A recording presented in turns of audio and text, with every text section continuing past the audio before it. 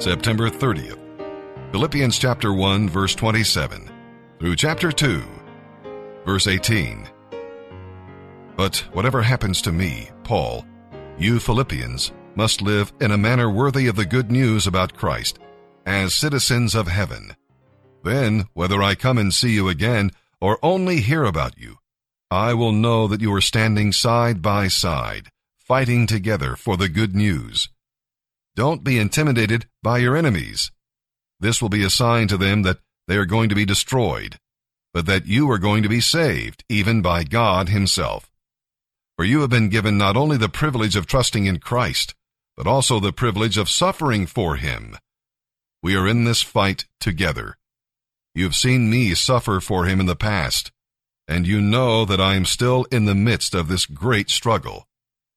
Is there any encouragement from belonging to Christ? Any comfort from his love? Any fellowship together in the Spirit? Are your hearts tender and sympathetic?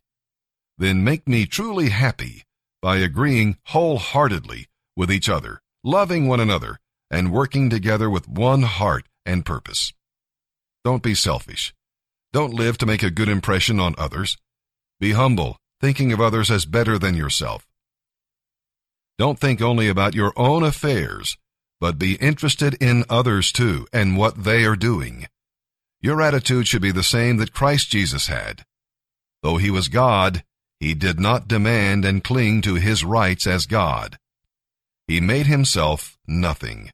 He took the humble position of a slave and appeared in human form. And in human form, he obediently humbled himself even further by dying a criminal's death on a cross.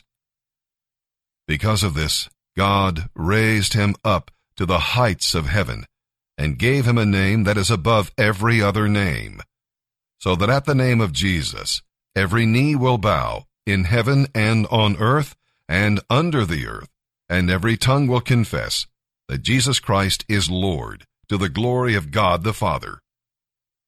Dearest friends, you were always so careful to follow my instructions when I was with you. And now that I am away, you must be even more careful to put into action God's saving work in your lives, obeying God with deep reverence and fear. For God is working in you, giving you the desire to obey him and the power to do what pleases him. In everything you do, stay away from complaining and arguing, so that no one can speak a word of blame against you. You are to live clean, innocent lives as children of God in a dark world full of crooked and perverse people. Let your lives shine brightly before them. Hold tightly to the word of life, so that when Christ returns, I will be proud that I did not lose the race and that my work was not useless. But even if my life is to be poured out like a drink offering to complete the sacrifice of your faithful service, that is, if I am to die for you, I will rejoice, and I want to share my joy with all of you. And you should be happy about this and rejoice with me. Last year, the number one motion picture in the United States, and I suppose throughout the world, that drew the largest box office, was a motion picture that was made just for a small amount of money. Nobody ever thought it would amount to much. It was based upon a simple little story, and it was called Love Story. And a headline in the British papers said, "The greatest love story of the century."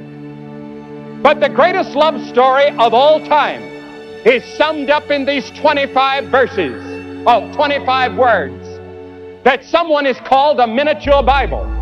The gospel in a nutshell.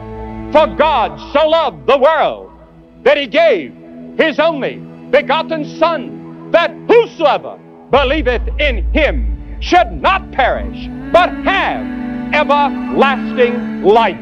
The greatest love story ever told. For God. Do you ever stop and think about God? Many people are thinking about God today because we've seen that science does not have an answer to all of our problems. We are seeing that technology cannot solve all of our problems. And so thousands of young people in Europe and in America are beginning to talk about God. Some of them are going to India to see if they can find peace in their hearts. Some of them are going and studying yoga. And they're going into all sorts of different sects and groups searching for God. Some of them are going out into the desert and sitting under the stars and watching the stars. Have you ever wondered about God? Someone asked me at a university one day, "Can you prove God exists?" And I answered, "No. I cannot put God in a test tube. I cannot put God in a laboratory and say, 'Here's God.' How do I know that God exists?"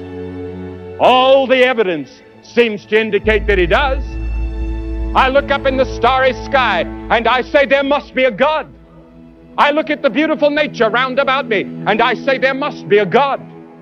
I see the birth of a baby. Gary Player was telling us yesterday how he saw the birth of his last child.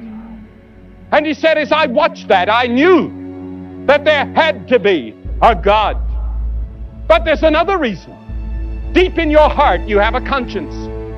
And your conscience tells you there must be a God. Something down inside tells me there must be a God.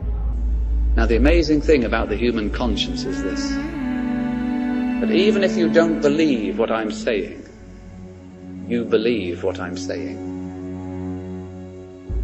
That even if you reject the truth of what I'm saying, there is rooted inside you a conviction which you can suppress with the years, but which is there nonetheless, which is telling you that these things are so. And this truth is the truth which the Scripture will not let us forget. And the Bible tells us that this God is the creator of all the universe. In Genesis 1:1, in the beginning, God created the heavens and the earth. Now in that passage in Genesis 1, there is no explanation. There's no attempt to prove God. It just says, in the beginning, God.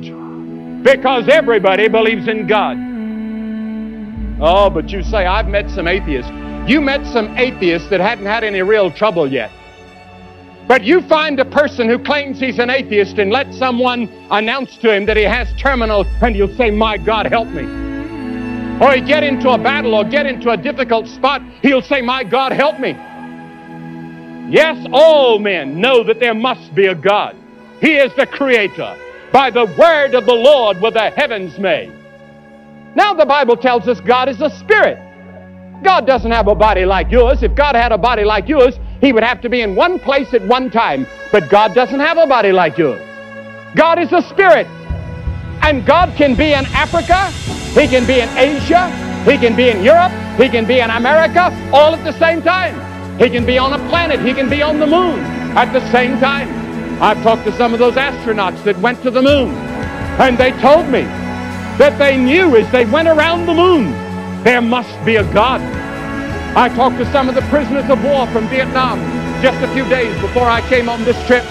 I talked to those first prisoners that came back to the United States, and they told us in those prison cells for 8 years in Vietnam, they knew there was a God. God is a spirit. The Bible tells us that God is unchanging. He never changes. Fashions change. Every part of our culture and life changes. And vast changes are underway throughout the world. The jet plane, modern communications have made it impossible.